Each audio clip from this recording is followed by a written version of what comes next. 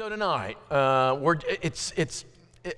strange thing is so much weird material in the first two chapters of 1 Kings, and it's not something that you can preach very easily. So I decided, what are some insights you can learn from this? The final days of King David. Now, I've got news for you, just in case you forgot, just in case you got yourself so busy that you forgot this truth. You are going to die.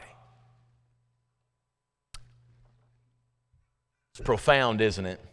You are going to die. Now, most of us are living so busy, and we're staying healthy, and we're not thinking about it very much. But the truth is, death is going to come to us. Unless the Lord comes, you're going to die. Now, for young people, they're over here going, that's going to be so far away. Why are we even hearing a lesson on this? But there's something important to know before you need to know it, right? And that's what we're going to be talking about tonight. Isaac said this in Genesis 27:2. He says, I am old, I do not know the day when I will die. But in this passage, what was read just a moment ago, David knows his days are coming to an end, and as he's talking to his son, he says, I'm about to go the way of all the earth. What a weird way to say it. I'm about to go the way of all the earth. You know what he means by that? I'm about to experience what everything on earth is going to experience. Go back to the earth. It's kind of I could sing the circle of life right now, but I'm not. I'm going to spare you that and shorten the sermon a little bit, right? Our days are numbered. Many of us will have the advantage of knowing it's coming. Rufus did.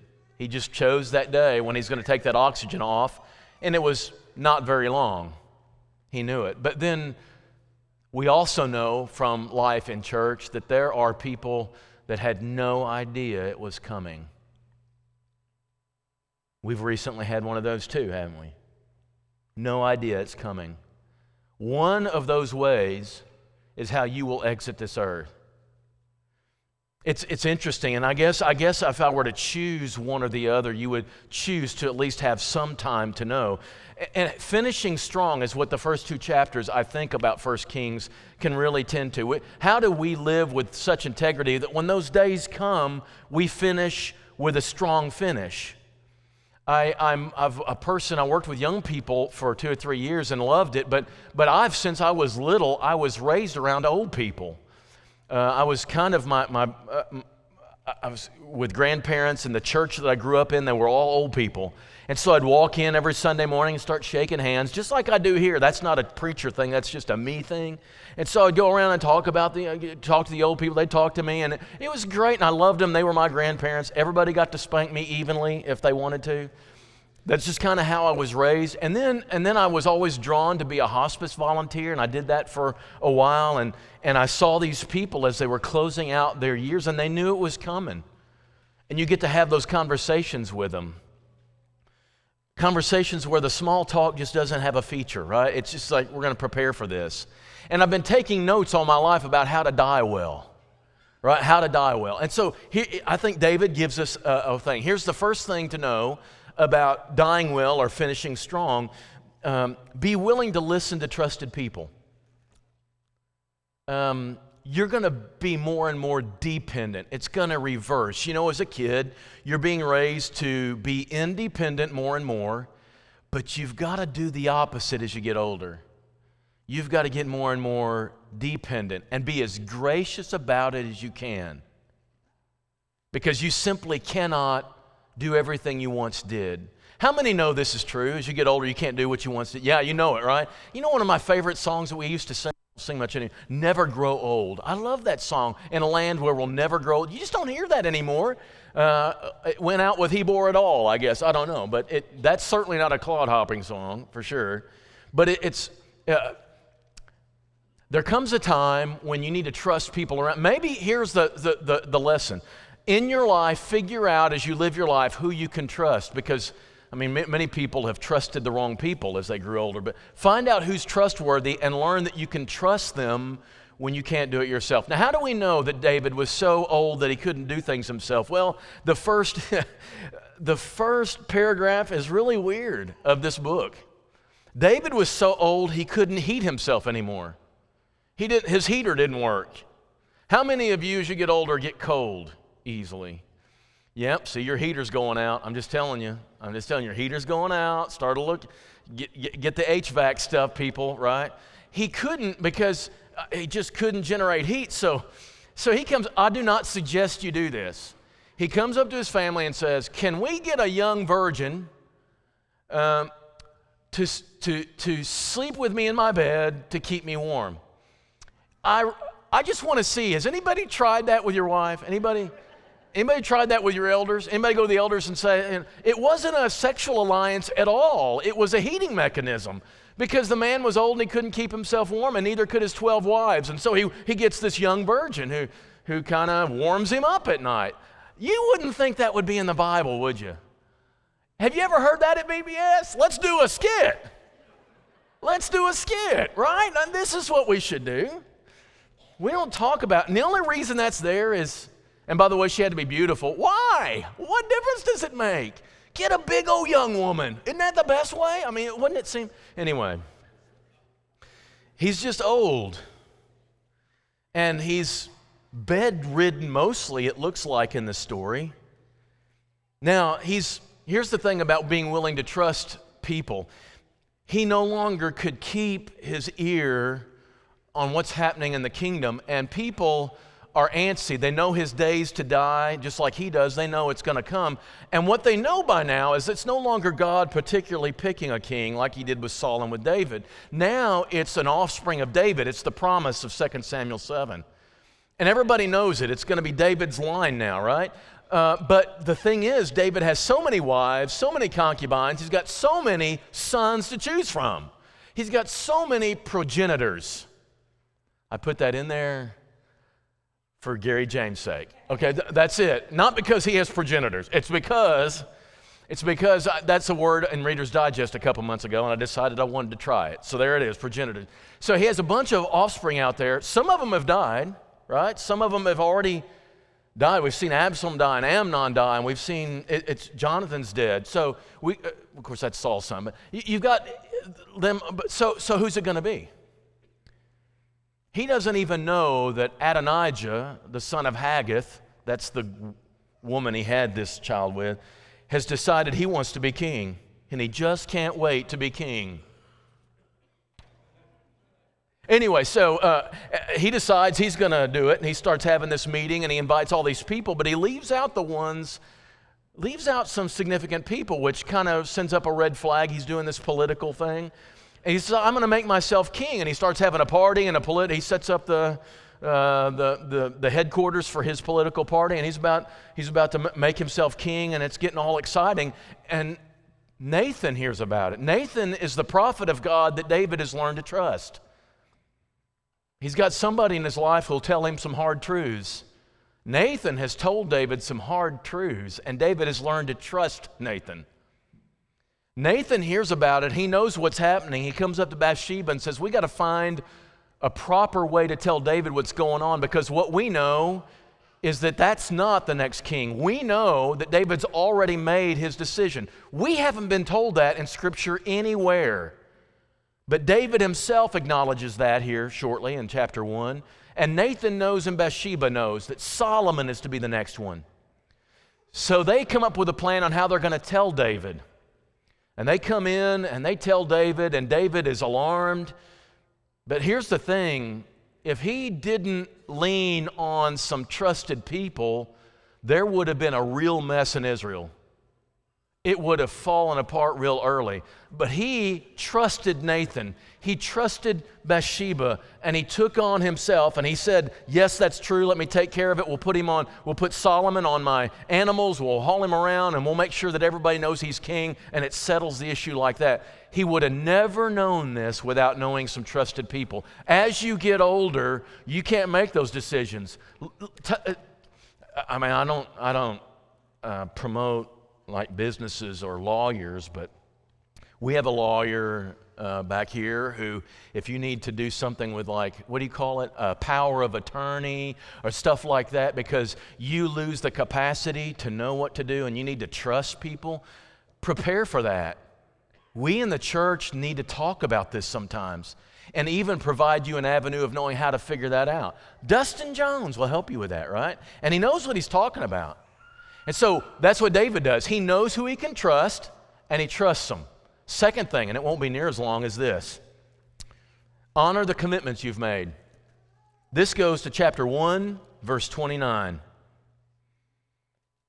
Then David answered, call Bathsheba to me. This is verse 28. So she came into the king's presence and stood before the king. The king swore, saying, as the Lord lives, who has redeemed my soul out of every adversity, as I swore to you by the Lord, the God of Israel, saying, Solomon your son shall reign after me, and he shall sit on my throne in my place. Even so I will do this day. I'm going to honor the covenant I made with you. Talking to Bathsheba, also told Nathan.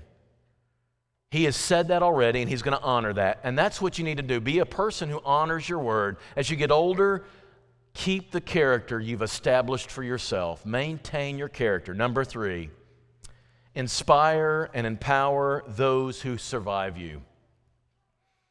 How's he going to prepare Solomon? He's basically incapable of doing much. David at this point is very debilitated, but he still has his words. And he still has his wisdom. And that's where we pick up the reading we just had in chapter 2, verse 1. When David's time to die drew near, he commanded Solomon his son, saying, I'm about to go the way of all the earth. Be strong, be a man. I love this line. Dads and sons, this is your script. This is a cue for you. Have a conversation. Show your sons how to be a man.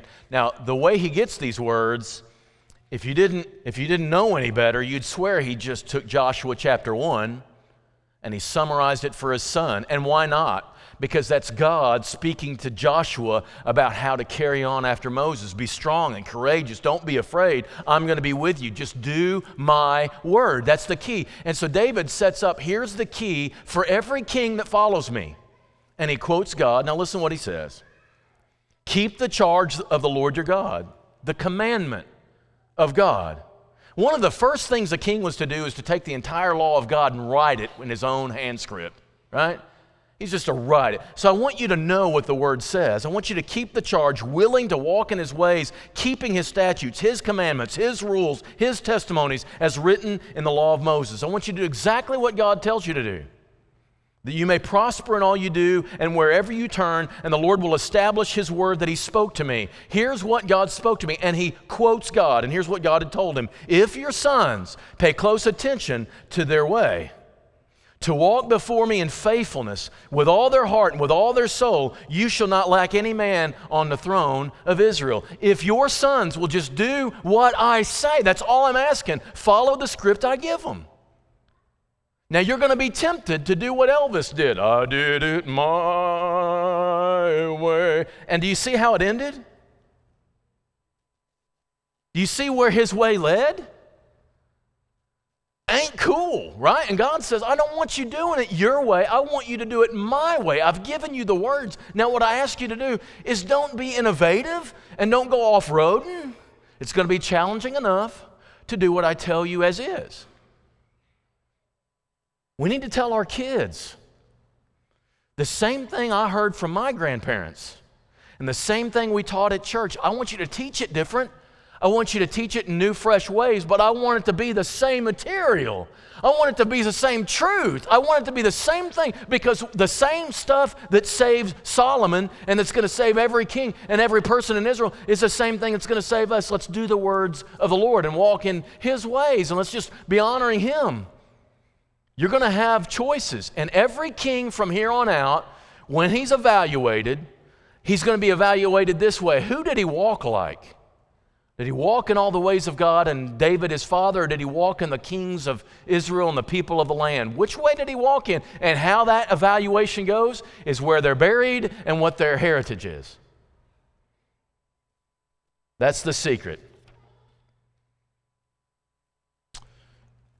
Last one. This one's kind of weird. I didn't know what to do with it, but it's there. There might be a need to tie up any loose ends. David has a few things he hasn't taken care of, and I'm just going to, what's interesting to me in chapter 2, verse 6 and verse 9, he says, Solomon, you're wise enough to know how to handle this.